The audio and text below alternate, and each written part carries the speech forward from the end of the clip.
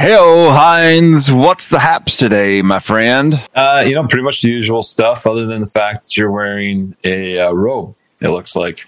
I'm wearing a karate gi because I have to go to karate immediately when we're done recording tonight. So I gotta go get my chop on. I thought you were just like trying to be the dude and stuff like that, and just trying to hang out and maybe go take a bath later or something. Yeah. I'll be there, man. Yeah. Can you, like karate, like, do you have to get punched in the face? No, just like the normal sessions that I go to, we're just going over skills and techniques. But there's also a third session each week that is sparring, where we have to wear sparring gear. Like we have gloves and a thing on your head and protective thing for your mouth and for your legs as well. I just got my gear this week, so I haven't been to it yet, but I think I'm going to go on Sunday and maybe get punched for the second time in my life. The first time was when I was in like the 6th grade. A kid named, I won't name his name, but I laughed at a really bad joke of his, like sarcastically, and 2 minutes later, he tapped me on the shoulder and clocked me in the face. Well, at least you got tapped on the shoulder and didn't just have somebody walk up and smack you. I think happened last Sunday on the Oscars, if I remember correctly. Oh, what a segue, Hines. That was good. Yeah. So, I mean, there's been a lot of entertainment things that's happened here in the past week. Yeah. Kind of, I would say not good things. No, not good things. With a death. And I think we established, I think it was in episode 18, where we kind of gave the top 3 bands of the podcast. And I believe Foo Fighters was in there. Yep, it definitely was. So what do you say this week? We just kind of unpack some of the things that have happened in the last 7 days or so and try to have as much fun with it as we possibly can. Yeah. Let's unpack some of the things that are packed in our mind. Oh, yeah, that was good. All right, let's hit that music, and here we go.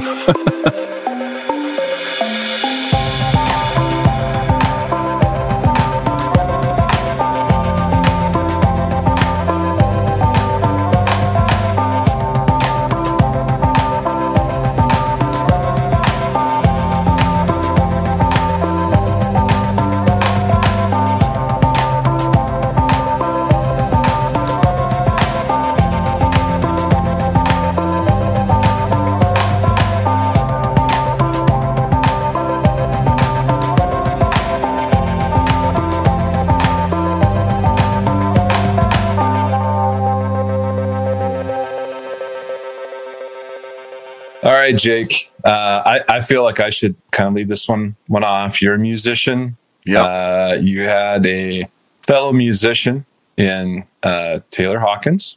Yep.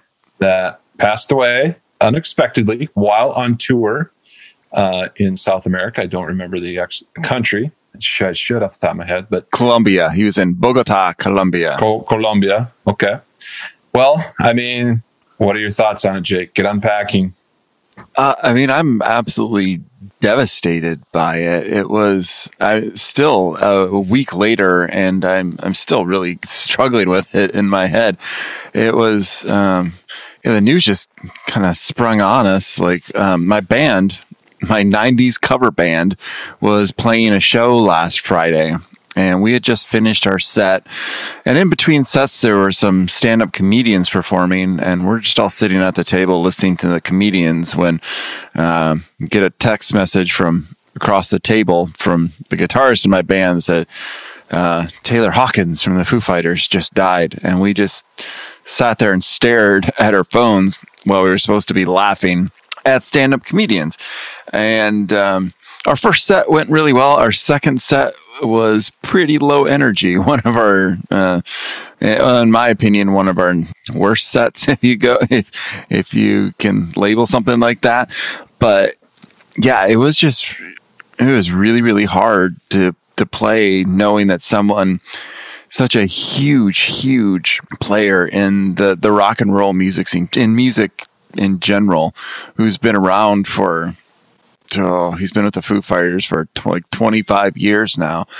And arguably the biggest rock band in the world for many, many years now. And this huge iconic figure suddenly tragically passing it's been really hard to deal with. I mean, I feel so bad for his wife, his kids, his band, and specifically Dave Grohl, because now this is like the second time in Dave Grohl's life where he lost his best friend to an overdose. Well, Kurt Cobain wasn't an overdose, but he was under the influence. He overdosed multiple times, and was pretty intoxicated when he died. So yeah, it's just been really, really hard to deal with, like as a musician and someone who's been a big fan of that band and of Taylor Hawkins specifically for 25 years. Just someone who I always thought just seemed to be a very nice, genuine, cool person. Didn't have this huge ego, but he clearly had some demons. And I think he had an incident about 20 years ago that put him in a coma for 2 weeks or something like that. And you'd hope that after something like that, people will get it together, but they can't always. It's hard. It's crazy hard.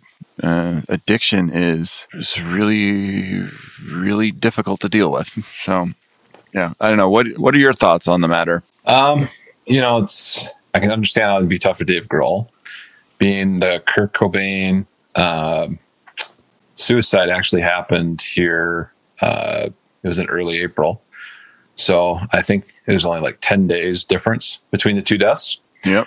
But it is something that I think the Foo Fighters will probably continue on in some way, because there was a lot of difficulty I know Dave Grohl had when Kurt Cobain died.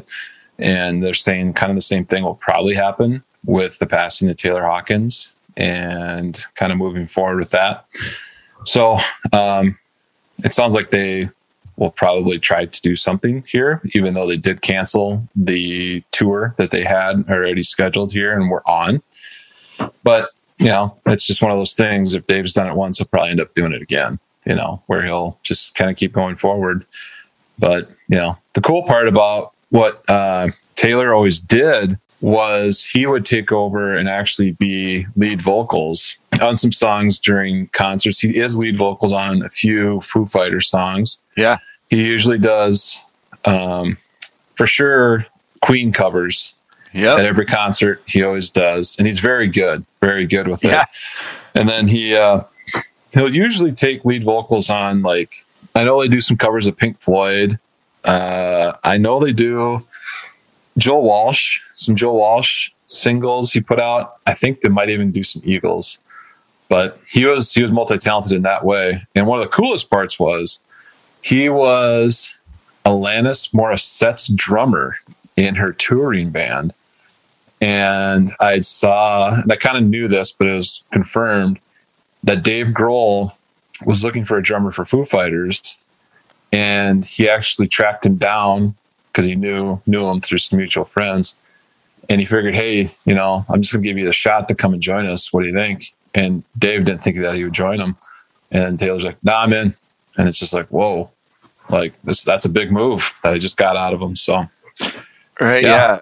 I had heard that he loved being the drummer for Alanis, and that's when Alanis was huge because of that Jagged Little Pill album was just massive. And he played really, really well for her.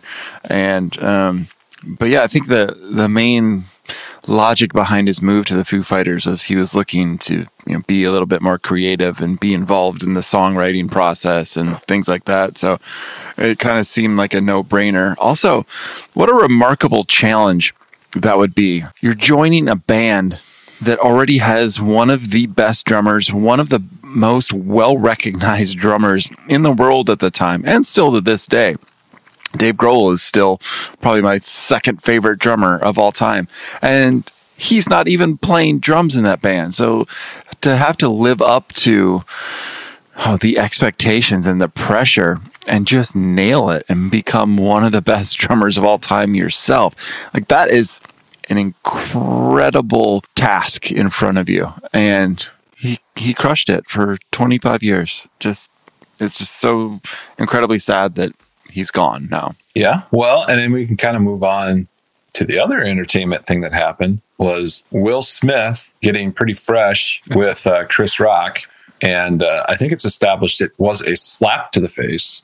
It was not a punch. It was a slap. And just based on a joke that was said about Will Smith's wife, which, Chris Rock admitted he might have been a little edgy to say it, but he said it.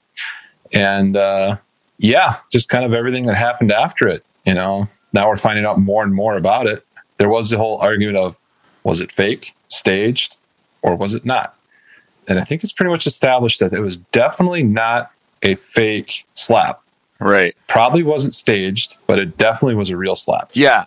I mean, I watched it like 5 times in a row that night after it happened. And I was convinced that, this is just, it's a grab for attention for the Oscars. They want more viewers and, publicity and all that stuff. And then as the days progressed, when you start hearing more and more things like, no, this was real. And, Chris Rock, should he have said that joke?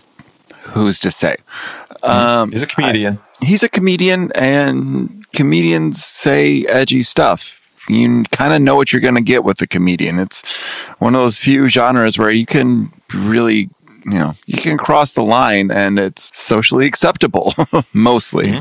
Mm-hmm. There's some times when it clearly hasn't been. And especially with his catalog.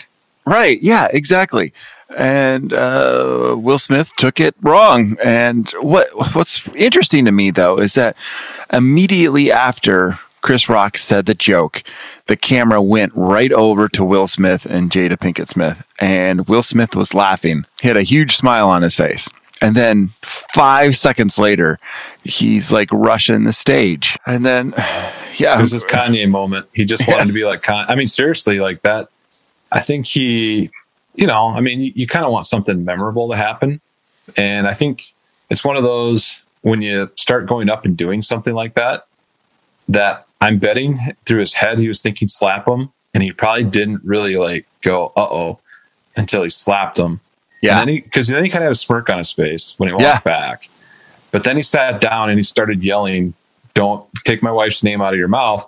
And that's when I think he was kind of going in that adrenaline panic that sometimes happens, where you just start like, oh man, what am I doing? And I think that was it. I think he maybe was like, I need to look like the victim here. My wife needs to look like the victim here. And I need to try to like sway it in my favor. And he did that poorly too. Just screaming obscenities on national live television. Especially when it's Will Smith, who's the clean rapper, the clean guy. Doesn't mean he is all the time, but at least, publicly he portrays that his rap, he didn't need to swear in order to have #1 albums. So, right. Yeah, that's the tough part. Yeah, it's just a lot. So, I mean, I guess if I had to like say like who do I agree with, I'm definitely on board on Chris Rock's side. I mean, maybe he shouldn't have said that, but I just think all around that was by Will Smith. That was just a huge display of moronic activity, and it was just really, really, really disappointing to me to see something like that happen. And people are impressionable, and now that it's going to give power to people to think like that kind of that kind of attitude, that kind of display is acceptable. And I get it. Like, other stand-up comedians have come out this week and said like, okay, so now I have to worry about if someone doesn't like a joke, they're going to rush the stage and attack me while I'm working. And I completely get that. That's crazy to me. Like, where do we draw the line with comedy, and where do we draw the line with, what is an appropriate reaction to things? So I don't know. I kind of thought, so if you ever go to a pro sporting event, especially hockey and baseball, the ticket always has something to the effect of like, there is a chance of injury. Like, when you buy this ticket, you're accepting the fact that you might get hit by a puck or you might get hit by a baseball. And it's kind of one of those things too. When you go to a comedy show, you have to accept the fact that you may be the butt of the joke. Right. Like, it's almost, you have to accept the fact that, yeah, you could be the one picked on for something. And so you got to be ready. And I guess sticks and stones can break your bones, right? And I guess words can never really hurt you unless you let them. So got to toughen up, Buttercup. Yeah. Yeah. And now he's facing some repercussions. And what surprises me, though, is, the Academy clearly had already picked him to win the award for Best Actor of the Year. And he gets up there and gives his heartfelt speech saying love will make you do crazy things, and tried to promote a message of, love and kindness. And it just seemed like the ultimate hypocrisy to me. I didn't get the whole thing. Just, no, not for me. I don't know the details of, I guess there's other things that have happened in their marital life. Is that the way to say it? Sure. I don't know anything about it, but it just sounds like things are wild. Yeah. And so, yeah, there's a whole lot. We started the show talking about unpacking. There's a lot of stuff to unpack there, and I really don't want to know a lot of it, but there's just so much more to it. I'm all set with unpacking Will and Jada's marriage. No, that's not for me. We'll let someone else do that one. No, it's like that. They show on those mystery, movies and TV shows where they have like the string connecting certain things or whatever. It sounds like there's just a bulletin board with all kinds of strings getting connected all over the place with that I don't even want to try to figure out. It would be like when Charlie in the mailroom on It's Always Sunny was trying to, figure out what was going on, and there's like made up people on there, and just that's what this whole web of stuff is. So and then Carol in the HR room is like, Carol. And he's smoking cigarettes in the mailroom, drinking coffee, not delivering the mail because he doesn't think it's important. So, and he's burning the mail that he doesn't think is important. That is, in a nutshell, the whole thing going on with Will Smith, Chris Rock, and Jada Pinkett Smith right there. Yeah, it's a cluster. So, and they don't have to worry about ever acting again because they are the executive producers of the Cobra Kai. Are they really? Cobra Kai, yep. And the new Fresh Prince show that's out there. Yeah. I have not seen that yet, but it stars their son, if I'm correct. A tiny piece of me just wants to say, no, I'm going to boycott all those things, but I can't boycott Cobra Kai. That show's too good. Not when you're wearing your karate robe. No, right? No. And so we kind of just summed up the whole show. We just pretty much we started off talking about you wearing your karate outfit, and we're at that point again. So maybe we should just kind of call it a show. Let's just call it good today, and we'll be back hopefully with a more positive message next week. I don't think we're replacing Entertainment Tonight or any of those shows as an entertainment like podcast. So no, I think it's probably just our handful of friends. Yeah. So, all right. Well, till next time. Till next time, have a safe, happy week, and we will be back again sometime next week if we feel like it. All right. Yeah. All right. Check y'all later. Bye.